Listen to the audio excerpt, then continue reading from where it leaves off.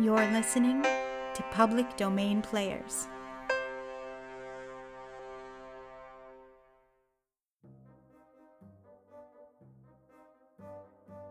In the far southern provinces of France, there sat an unremarkable-looking maison de santé, a sanitarium, an institution.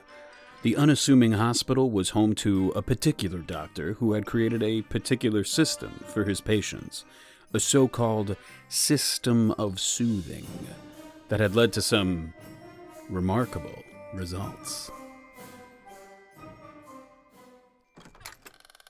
Ah, madame! Bonjour, and welcome. Please come inside. Bonjour. You must be Dr. Maillard, I presume? Yes. I have been anxiously awaiting your arrival. You have? Why, I hadn't sent ahead But your acquaintance, with whom I myself am familiar, telegrammed ahead, alerting us to your arrival, mon ami. But of course. Edgar is a dear friend, and he has spoken very highly of your hospital here. Yes, of course. Please, come inside. Right in here, then, please. This is our parlor, where our patients may meet with their visitors.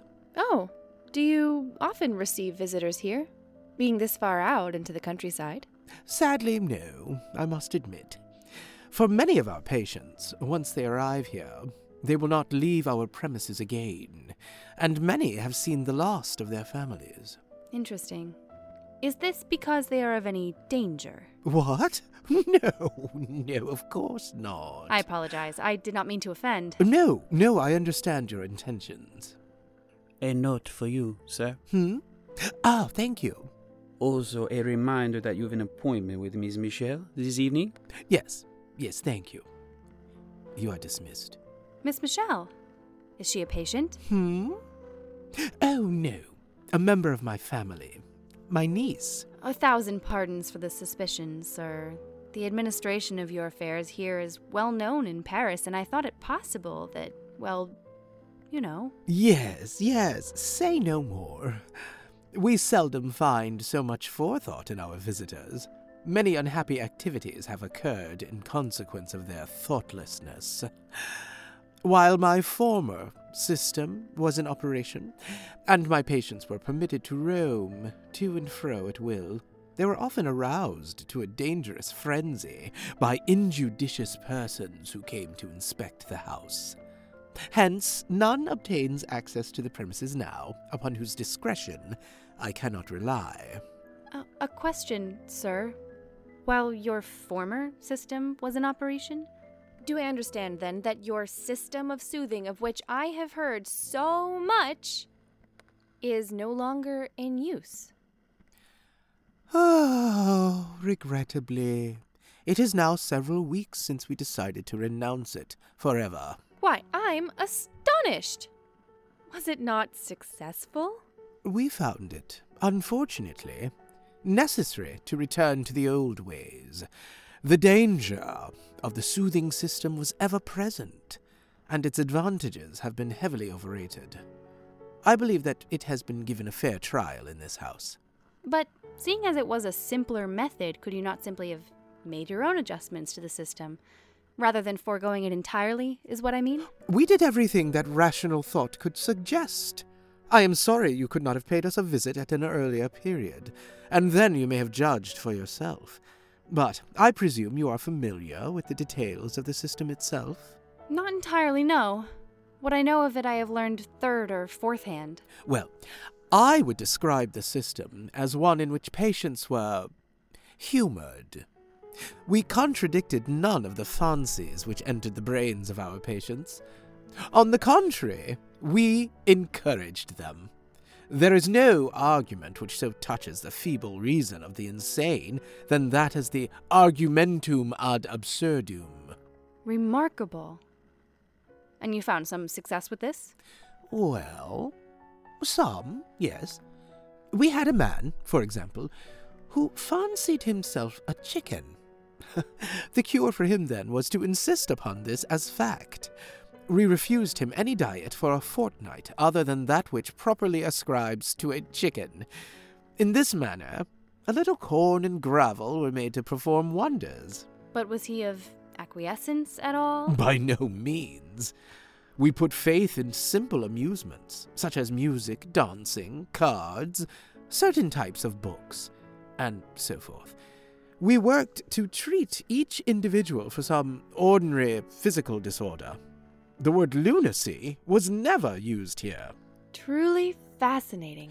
A great point for us was to set each lunatic to guard the actions of the others. To instill confidence in the discretion of the madman is to give them body and soul. In this way, we were able to dispose with an expensive staff of keepers as well.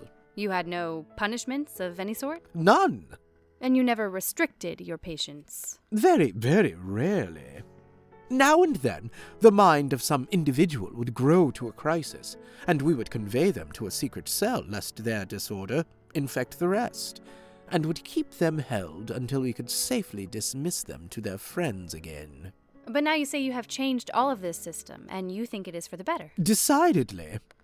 The system had its disadvantages, and, quite frankly, its dangers.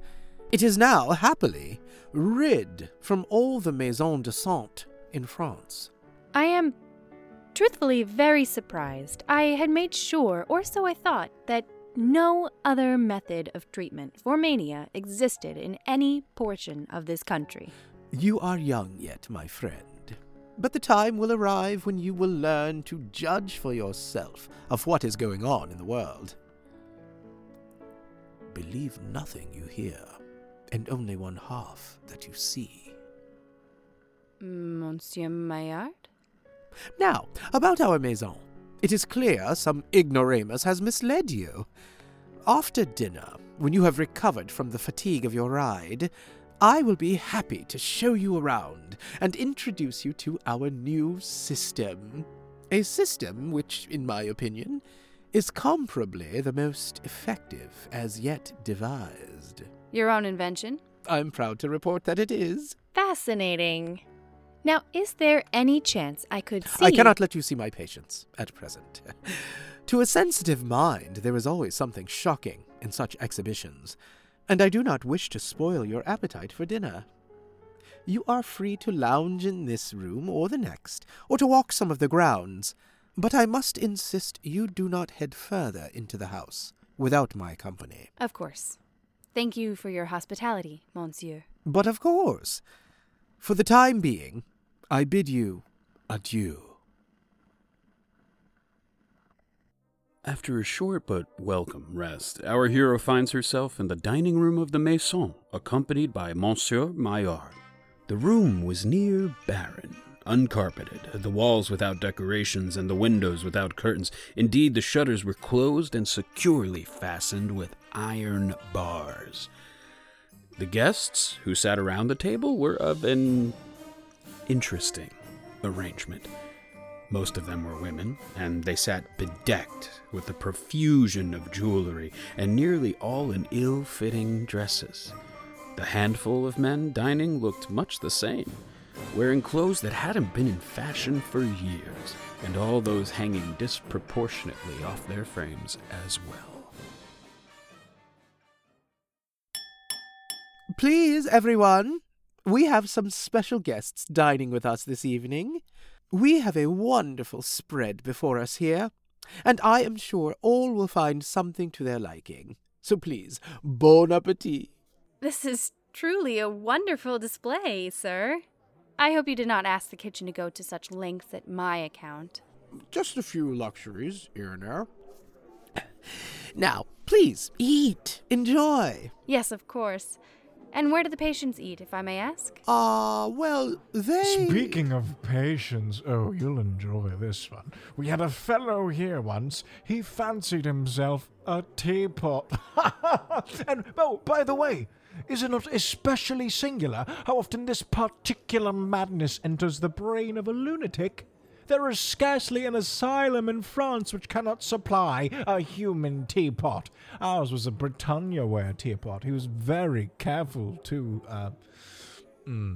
polish himself every morning, if you know what I mean. Why, that's Interesting. Did this gentleman ever... Not long ago, we'd a person here who had gotten it into his head that he was a donkey. Which, allegorically speaking, you will say, was quite true. He was a troublesome one, he was, and for a long time he would eat nothing but thistles. And he was perpetually kicking out his heels, just like this. Monsieur Descartes, I will ask you to behave yourself at dinner. Please keep your feet to yourself. Why, I was I only... know what you're doing. But is it necessary, pray, to illustrate in so practical a style? Our friend here can surely comprehend you without all this. Upon my word, you are nearly as great a donkey as the poor unfortunate imagined himself to be. Mille pardons, mademoiselle. I had no intention of offending. 1,000 pardons, please. Yes, of course. It is of no... Allow me, mon ami, to send you a morsel of this veal à la Saint-Ménehould. You will find it particularly delicious. Oh, thank you. But to tell you the truth, I am not particularly partial to veal a la Saint... What was it? Well, I don't find it agrees with me, unfortunately. But I will try some of the rabbit. Of course. Pierre, Oui, sir? give him a serving of the rabbit au chat. Of course, sir. The rabbit what? Rabbit au chat. It's divine. Why, thank you. Upon second thought, no, I will just help myself to some ham. Fine, then. Pierre, ham. Oui, sir. There was one individual we had here, whom we all know. She took herself to be a bottle of champagne. She always went off with a pop and a fizz, if you can imagine.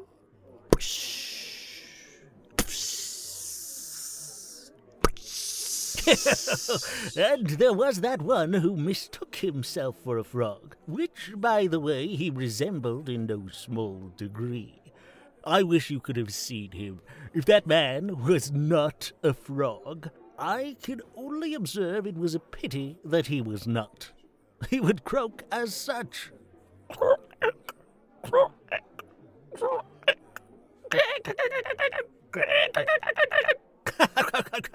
I take it upon myself to say that you would have been lost in admiration of this man. Why, I have no doubt of it. Do you remember Monsieur Deleroy, who went mad with the idea that he was a pumpkin?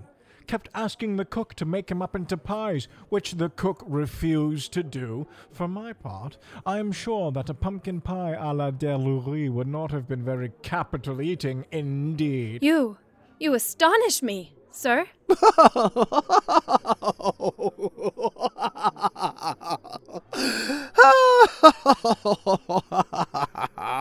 Very good indeed. You must not be astonished, mon ami. Our friend here is truly of wit. You mustn't take him to the letter. Well, certainly, but even still, I cannot. Madame Joyeuse was the most sensible person, you know. She had common sense. She found, to her unfortunate deliberation, that she had accidentally been turned into a chicken. But even such, she behaved with propriety. She flapped her wings with prodigious effort and would walk the house just.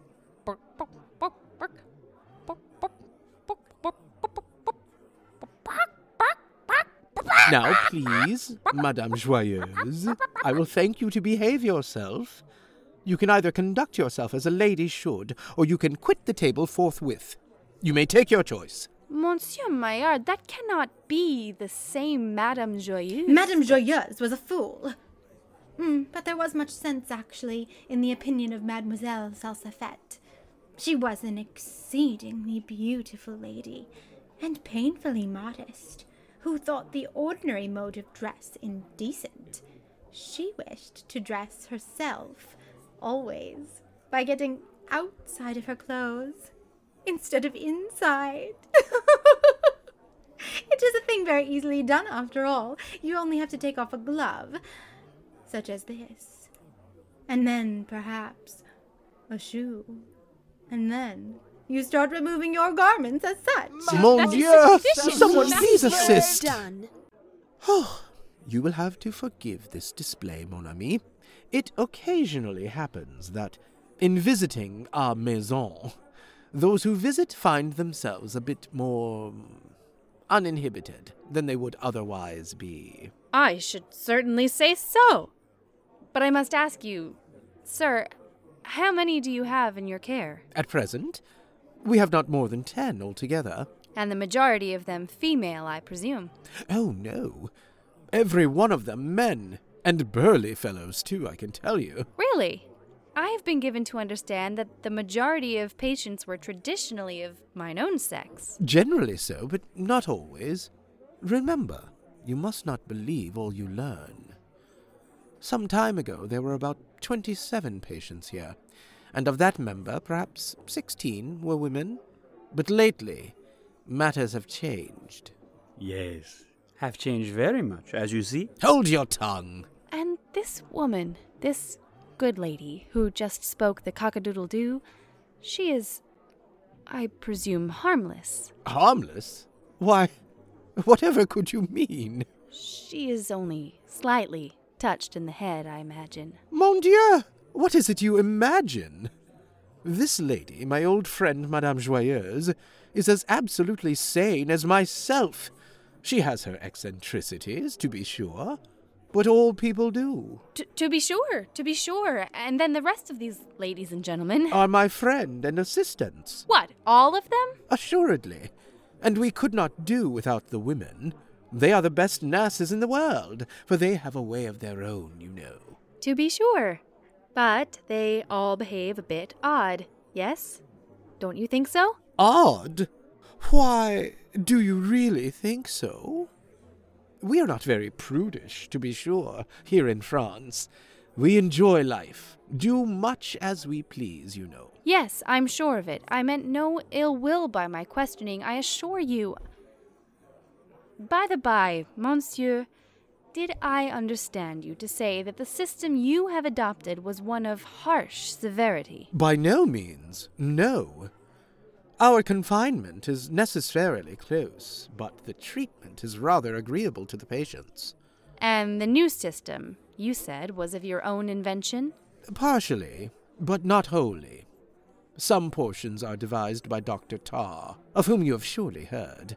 And again, there were some further modifications to my plan made by the celebrated Feather, with whom I'm sure you have had the honor of making an acquaintance.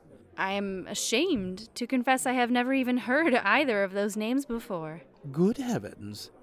You're telling me that you have never heard of either the learned Dr. Tarr or the celebrated Professor Feather? I am forced to acknowledge my ignorance, sir.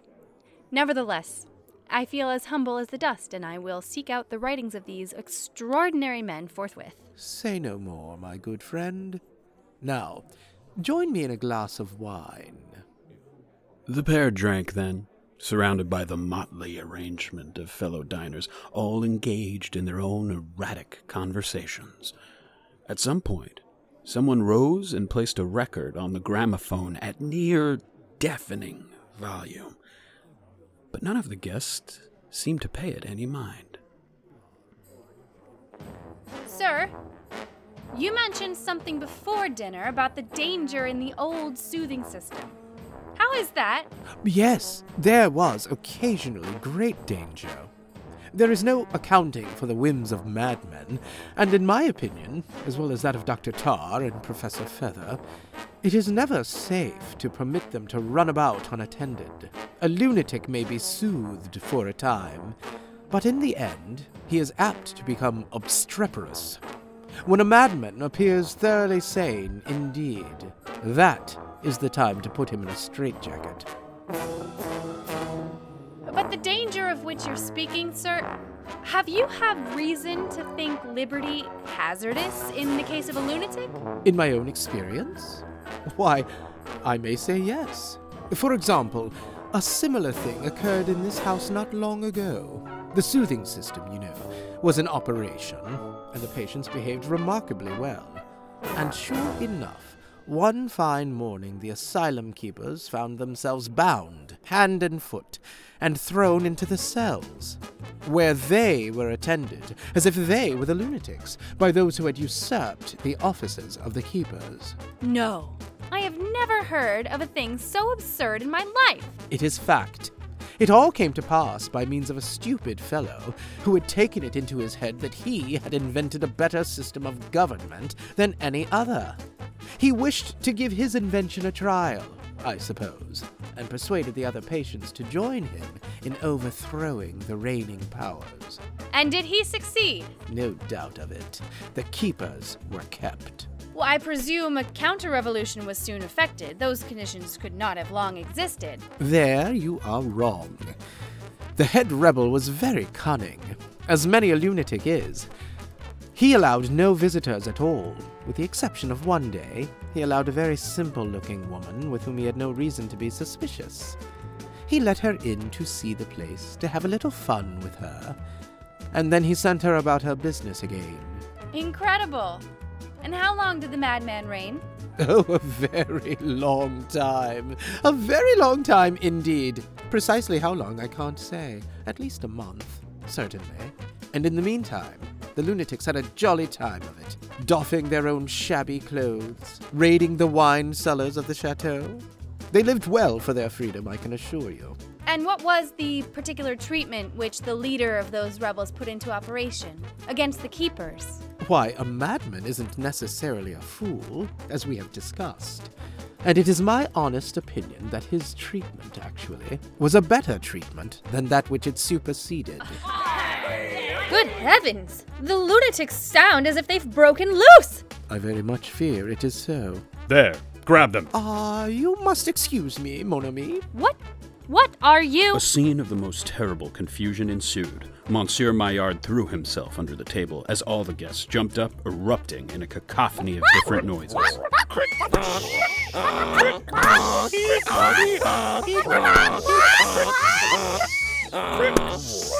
In rushed a crowd of 10 men, all of whom were covered in a thick black substance, and all of whom looked like they had just ran through a field of goose down, as they were quite coated in feathers. They worked quickly, subduing the dinner guests as rapidly as they could. Monsieur Maillard! Monsieur! Please, all will be well, please! Visit again soon, please! Monsieur! I fear I must take my leave of this place. The feather-covered men continued to chase the guests around the room. As Monsieur Maillard scrambled about under the table, so our hero took their leave, briskly walking out of the Maison de Santé, the sounds of the dinner party gently fading behind. What a journey this has been. There is so much to report, if only I can remember it all. And I must be sure to search the library when I return for the works of this much esteemed Dr. Tarr and Professor Feather.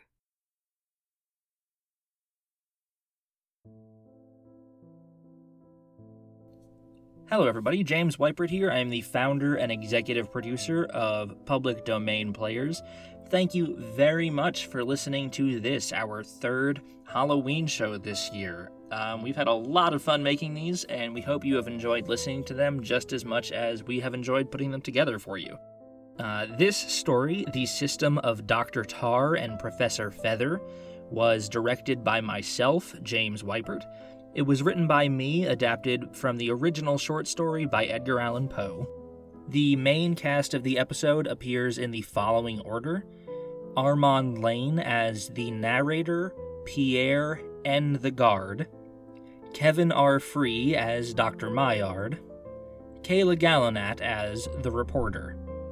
Special cameo appearances were made in this episode by Lucas Iverson, Larry Oblander, Ethan Jesse, Caroline Ayometti, Kira McFarland, and Evelyn Dumont. Thank you to all of them for lending their voices to some of the more eccentric characters in this piece. You can find more about all of the actors, including websites and social media links, in the description of the episode. The Public Domain Players logo, as well as the designs for all of the Halloween shorts, were designed by Bad Otter Design House. You can find them at bad.otter on Instagram and contact them for any of your graphic design needs. You can find Public Domain Players on social media. We are on Twitter at Public Players and on Instagram at Public Domain Players. We post some fun things there, updates about different shows and stuff like that. You can also find us on Patreon at patreon.com/publicdomainplayers. We've got several different tiers there that you can subscribe to, starting at $1 a month. You can get early access to episodes, you can get script downloads, early announcements, you get behind-the-scenes looks, all kinds of really cool things. So if you're able to support us, you can do that right there, and we would very much appreciate it. We do ask that you leave a good review on whatever podcasting platform you are listening to this on, whether that is Apple Podcasts or Podbean or Google Podcasts, wherever it is. Just a good review and a good comment goes a very long way in helping more people find the show. And then if you can share the show with your friends and family, we would really appreciate that too. We don't advertise at all, so we solely spread around based on word of mouth, so we very much truly appreciate people sharing the show. All right, one last time, I am going to remind you to go vote. If you're listening to this the day it comes out or the day after it comes out, there are not many days left to do that, but you've still got time to do that if you haven't done so already. If you have, cool, great, good job, congratulations, we appreciate that. But yeah, definitely make sure you go and do that. It is very important. And that is about it. Once again, thank you very much for listening to all of our Halloween shows. We put a lot of hard work into them. We are very proud of them, and we think they're really good, honestly. And we hope you do too. We do this for the love of it, and we hope that you're really enjoying them, because there's some great stories out there that don't get heard or seen as often as others, so we're trying to give voice to some of those. That's why these little short episodes are perfect for short stories like that. So thank you very much for listening, and we will see you at Christmas with another story, but you'll find out more about that soon. Thank you.